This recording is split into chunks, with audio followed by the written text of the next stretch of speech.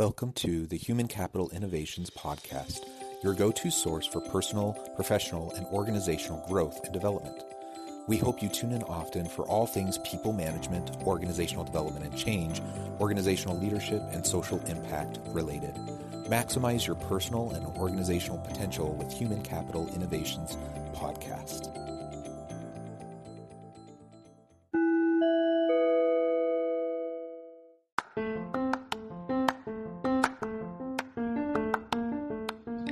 Welcome to the Human Capital Innovations Podcast. In this HCI podcast episode, I talk with Silke Glaab about 5 core elements of human potential and how to leverage them as we lead others.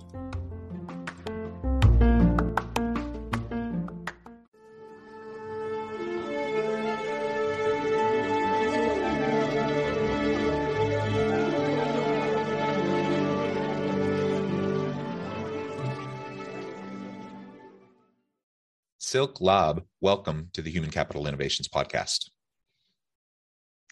Thank you very much, John, for inviting me. It's really a pleasure to be on your podcast. It is a pleasure to be with you. Thank you so much for taking time out of your busy day. It is morning in Utah for me. It is evening for you in Dubai. You're joining me from halfway across the world. It's really a pleasure to be with you. Today, we're going to be focusing on 5 core elements of human potential. Now, of course, this has relevance in all aspects of life, in our personal life, our family life, our community life, but it also has direct implications for the workplace and how we lead our teams, how we fulfill our potential as leaders, but also how we support and help our people fulfill their potential as well. So we're going to unpack all that and have a nice conversation today. As we get started, I wanted to share Silke's bio with everybody. Silke Glaab is a performance and well-being advisor and executive coach. In the last 10 years, she has coached and trained high-performing executives and entrepreneurs around the globe to resolve the mysterious mental challenges of burnout, motivation, and resilience. She works with leaders who need support in a business role or role transition, and energy boost, or a revitalization of energies, or a new outlook on life and work. Her unique Brain Boss method crystallizes 5 core elements of human potential. She trains practical skills and unpacks and fine-tunes mental models to produce the outcome you want. And I could go on and on and on about your bio, but what a tremendous background. You do some really important work. Anything else you would like to share with listeners by way of your background or personal context before we dive on in further? Yeah, very quickly. So for my profession, I'm actually a psychologist. I have a master's degree in psychology. And then I picked up all kinds of coaching credentials, neuro-linguistic programming, clinical hypnotherapy, systemic work. You also had someone who did rapid transformational therapy. I also have I attended a course in this, behavior analysis, all kinds of things, applied neuroscience to really offer something for the 5 core agility points of human potential. Because in the end, what you also said, it's a more holistic approach. And everybody is different. The situation someone is in is also different. And therefore, all these different credentials to help really people at their best. Wonderful. Thank you for that additional professional background. Clearly, you are very qualified, have a lot of credentials and a lot of skills in this area. So now let's go ahead and unpack the 5 core elements of human potential, and we can start to dissect that and really dig into each of those. Can you lay those out for us? And then we can start moving into each one. So the 5 elements are agility points, and the first one is neurological agility. Then we have emotional agility, mental agility, social agility, and spiritual agility. So these are the 5 core ones. Do you want me to start with the first one? Let's go ahead and dive right on into the first one. And I appreciate you framing it in terms of agility. I think that's also a very helpful way of understanding potential and growth and development. Yeah. So our anything what we are doing, feeling, acting out is all directed by the brain. So if your brain, if your neurons are not really up to the task, then it's very difficult to be at your best. And in this core element, it's really important to look at sleep, your sleep pattern. It looks also how you deal with stress in general. Then also, how do you energize yourself? How do you structure your day to be really at your best? You're not able to work 8 hours non-stop. I believe, John, with all your academic background, you have worked for hours. But from own experiences, at a certain point, there's not much of productivity coming out of that. So, And I completely agree, by the way. This is actually a comment and a question I get fairly often. I tend to be a pretty organized and productive person. And so I strictly hold to the idea that, I'm not going to just burn the candle at both ends. I'm not going to work endless hours. And I want to devote time to my family. I want to devote time to help, plenty of sleep and recreation. And so I just the times when I'm working, I try to focus and be very productive in those chunks of time. And then I try to have a balanced, integrated, work life. And that's worked pretty well for me. I completely agree that, working, the average person really can't focus for more than 3 or 4 hours a day tops anyways. And so working 10, 12 plus hour days isn't really going to be very fruitful for most people. Yeah, and this is, by the way, something I do with most of my clients in 1 or 2 sessions, just to look at their whole day. How do they outline their day? I have, for example, someone who works for a consultancy firm. This means taking work also home. She's a single mother. She has 2 kids, so she also has to help the kids. And therefore, it's even more important that even during the work time, the consultancy firm, that she structures really her day, targeting her main things, and also have some breaks in between, because there was a time she had one meeting after the other, and in the end, she didn't know what she even discussed with one person, and she felt totally exhausted. And also to look what you can let go of, for example, some people, they don't take enough good nutrition because there's no time to cook. And then all these people are really earning very, very well. And then I said, so to be very productive and to have a really good lifestyle, you need to get either a cook, someone who comes in, who cooks on 2 days, cooks for the week, cooks even for the family. And this was for some people really a game changer. They never thought about such an idea. They said, it doesn't need that you are starving yourself, because most of them are actually starving themselves. And there are catering services. If you're a single person, like the small things. And with sleep, it's also very easy to say, you have to sleep.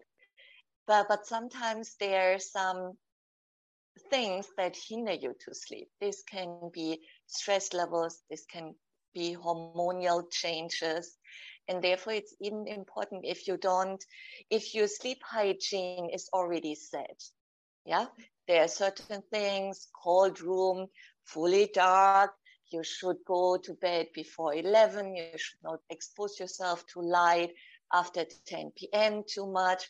If everything is everything is right and it's still not working, then I always recommend to really go to a medical doctor and see what's the underlying issue of that. Because without sleep, you can't function. And this is one of the major things I really highly recommend. I also use tapping. There is a method called EFT. And for some people, it really helps. It's like a ritual. It's like You stimulate the brain on certain points and give affirmations, and you regulate your system down. For some people, it really works. For some, not. So therefore, I say you really have to weigh everything. Yeah, that's for me really the basic. Yeah. Yeah, thank you, and that is very, very important. And really, the healthy sleep patterns, the diet and the food that you take into your body, the exercise, all of those things really feed into many of these 5 areas, perhaps all 5 of the core elements of human potential. Let's go ahead and break further down each of the 5 individually, starting with the first. Let's go now to emotional agility. And this is where everything becomes really very interesting, because we don't think, when we are in business or in management, we don't think about emotions. But as you know, neuroscience has really studied that with every decision we do, we need emotions. There has to be like an emotional arousal in our body. And an emotion is a body sensation in our body. And then a feeling is more like on a higher region of the brain, in the insula. We interpret whatever we are feeling in our body, and this interpretation is called a feeling. And it's very important that we learn how to label what is going on in our body very well, because this defines how we are acting afterwards. So if we label something as very fearful, and we are fearful about it, then we can only take certain actions, because the brain is predicting what will come next when we have already something established. So if we believe it's fear and we label it fear, there's a certain program we are running. If we define it as excitement, it's the same, similar arousal in the body, but I define it as excitement, then I will have another repertoire of actions that I can follow on. The same is with intuition. Is it an impulse I'm following? Because for example, I fear or I worry that when I do a certain decision, I would regret it, or I'm very uncertain about it. And then I act more out of an impulse and not intuitively. And intuitively means based on my experiences. And this is then more like the executive functioning of the brain, where I access previous things, how I dealt with them, and then how I would predict based on certain information. But if I act out of an impulse, then I may use the wrong emotions in my decision making. So this is all the whole field of emotions. And I also go with some clients deeper to look why I'm reacting in a certain way in specific situations. And then we go even back in time into childhood and see when a certain feeling pattern or emotional pattern was created, and then heal it and go back to the same scene as an adult. So in this emotional work, we work like what's going on now. That's more on the neuroscience way and coaching way. But sometimes with some clients, it's also important to go back in time and see the root source of that.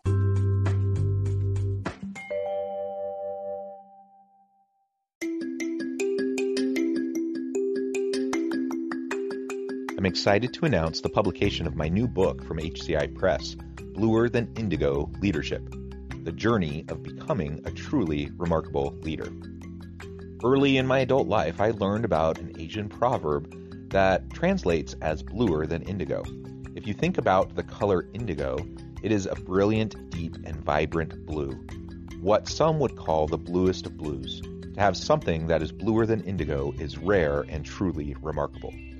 Contrary to popular myth, there is no one-size-fits-all or cookie-cutter approach to effective leadership.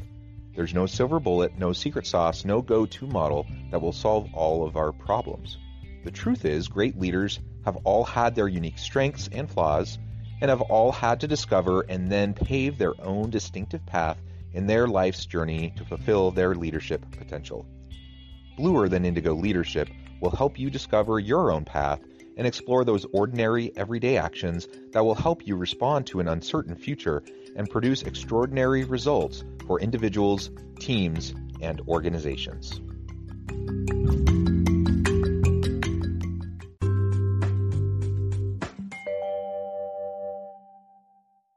And we all have our own emotional baggage, don't we? And we have coping mechanisms and patterns that we've established over time, some of them healthy, a lot of them not so healthy. And so going through that process of really trying to understand where we're coming from, why we're feeling what we're feeling, how we're processing it, that's all very important. And, as you mentioned, the emotional agility is a key component. It's one of those 5 core elements. How about the social and the spiritual agility? Yeah, so the social agility means how do I interact in social settings? And in this, what I also often realize that people I'm interacting in a workplace can be also representative for people of my past. Yeah, for example, I had people, they always had problems with their boss or the CEO or whatever higher position.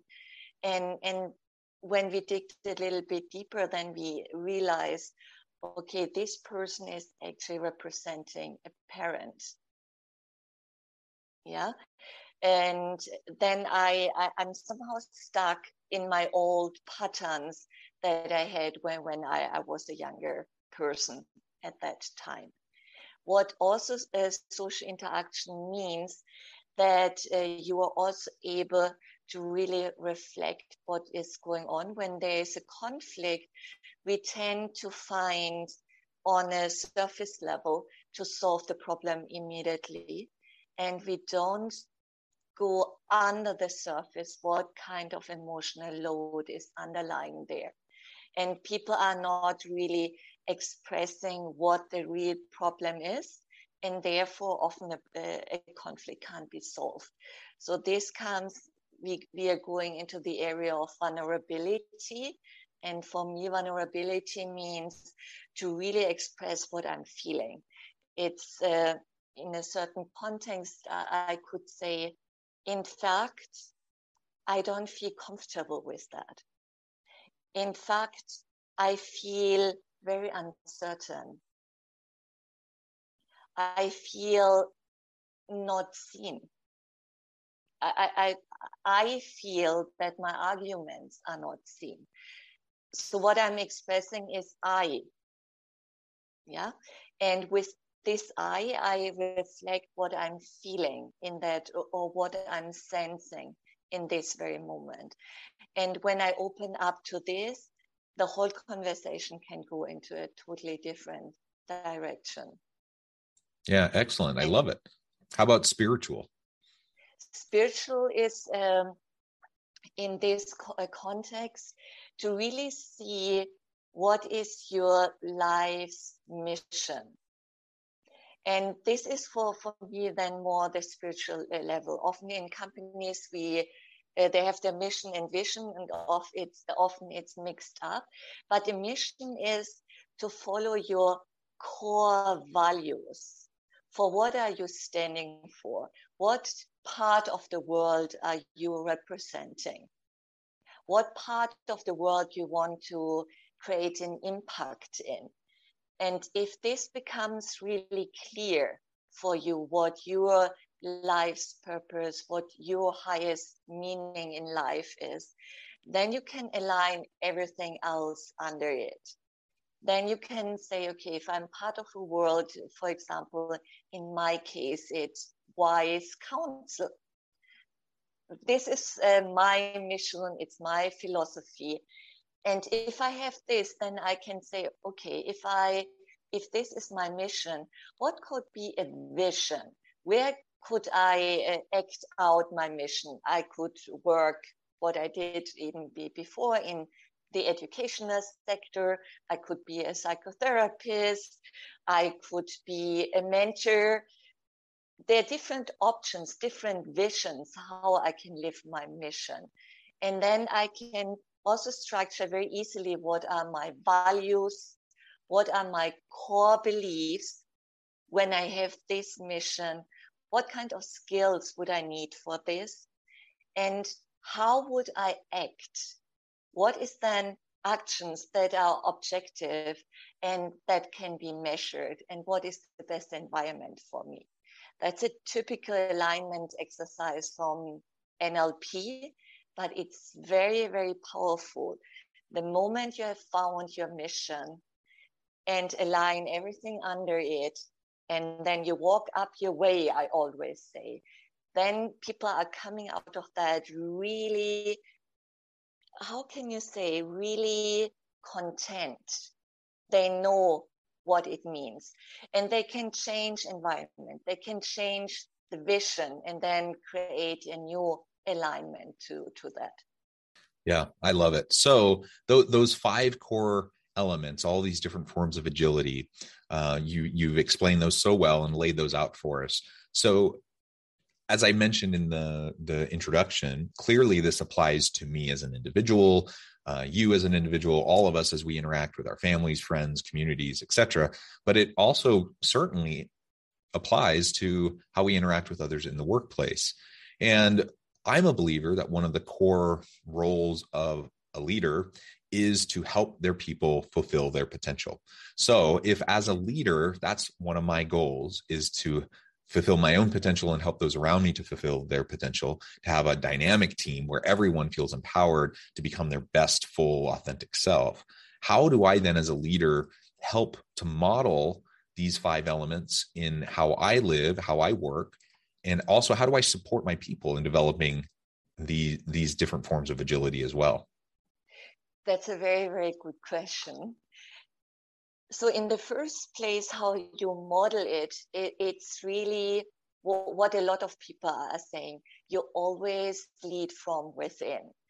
If you are aligned, if you are able to regulate your emotions, because what you represent will be also picked up by the people in your team. I had, for example, once a boss, his health was not the very best. He was very narcissistic. He really didn't involve anybody from the team. He was the big player. If you didn't go along with him, you were blamed. And this created a very toxic environment. Compared to someone who is really in line with himself, who knows how he or she is feeling, know how to regulate it, know what her or his meaning is, then this will be very visible in the whole environment you create. How you can install that in your employees is to really figure out what their mission is, what are they aiming for, what are their strengths. This is always, I say, that's so important for a leader to figure out intuitively, to see, okay, someone is really good in this and this, and there are also tests someone can use to provide for employees to really find out their core strength, and then to see how the workplace or the task can be aligned to the core strength of someone. So sometimes people are not using their core strengths and then apply other things, and then productivity is good, but could be better if it would be more aligned what they're really aiming for. And to find also in career development or personal development, to find out what really their core mission is. Yeah, and then you can also align this person accordingly. For me, these are the 2 core elements when it comes to coaching people in your team. Yeah, Finding thank you. the core strength and support. Yeah, and coming back to what you said just a minute ago, modeling first, from leading from within. This means a variety of things, right? This means that I need to model healthy work-life balance, work-life integration, that I need to take my physical and mental health seriously, and that I need to be vulnerable enough with my people to let them see, that it's something that I'm prioritizing, and that sometimes, I may not be on my A game, and that's okay. That I need support sometimes, just like I'm going to try to support them. You create a psychologically safe environment, an environment where everyone knows that they can truly bring their whole self to work, and that they're going to be supported in that. That then creates this context in which we can start to really better understand our own, really how we function within these different 5 areas of agility, and we can understand better where perhaps we might be lacking, and perhaps where we might be able to grow and develop and really lean into our full potential and our full authentic self. So I think all of that is super fascinating, super important.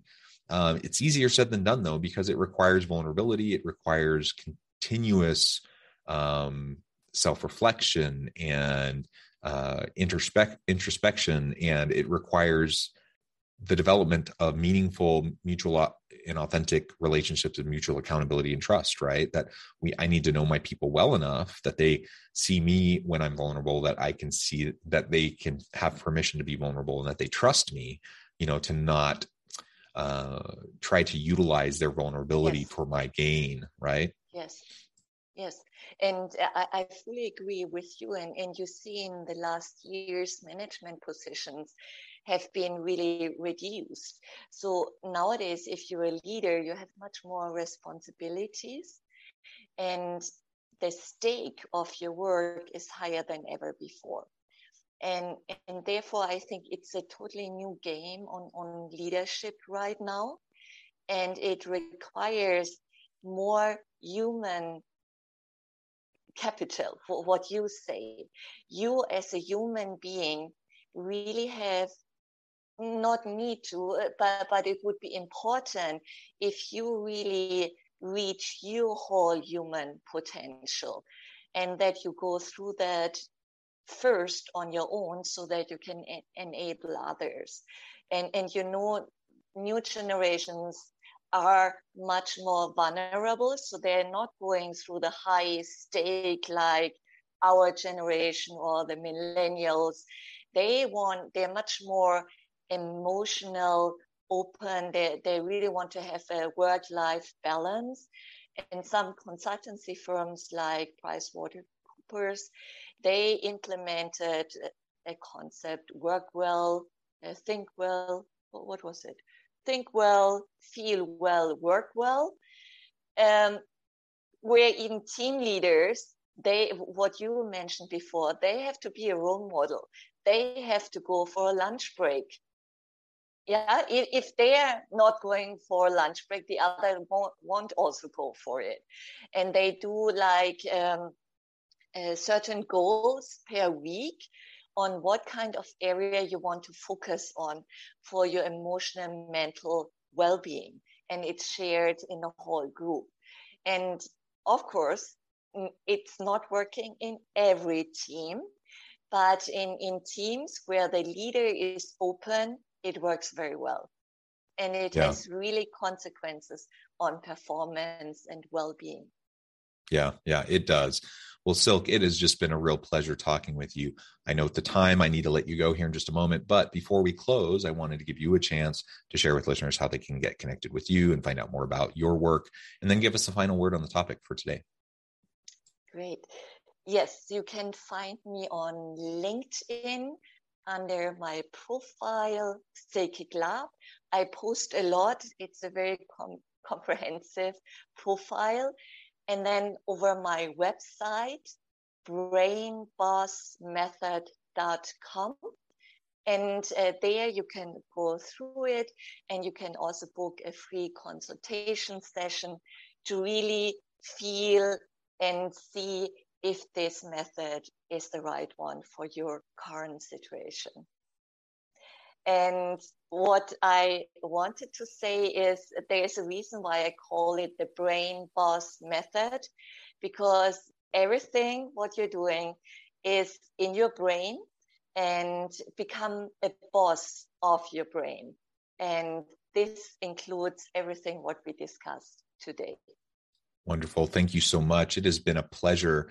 I encourage listeners to reach out, to get connected, find out more about what Silke and her team can do for you. And as always, I hope everyone can stay healthy and safe, that you can find meaning and purpose at work each and every day. And I hope you all have a great week.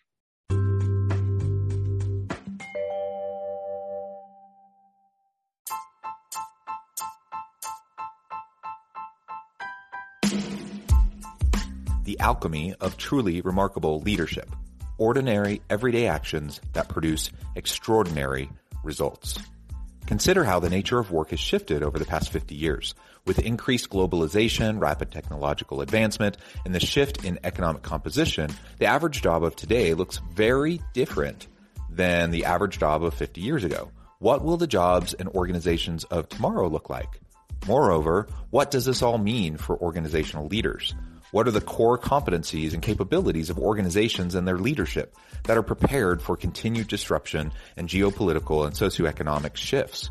Regardless of what the future holds, increasingly, leaders need to be socially minded, data-driven, decisive, champions of talent, and disruptors of the traditional notions of leadership, teams, organizations, and work. The alchemy of truly remarkable leadership will help you to explore your own leadership competencies and capabilities and consider ways to apply and implement them into your workplace and personal life.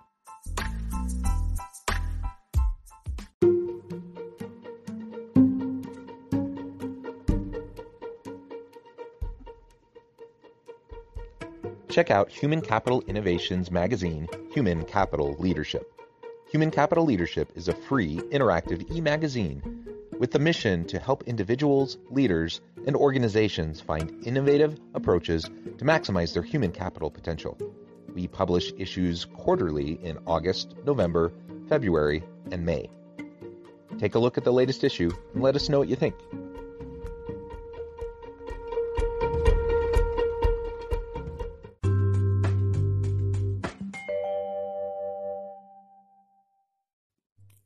Thanks again for joining us for this episode of the Human Capital Innovations Podcast. I hope you stay healthy and safe and that you have a great week.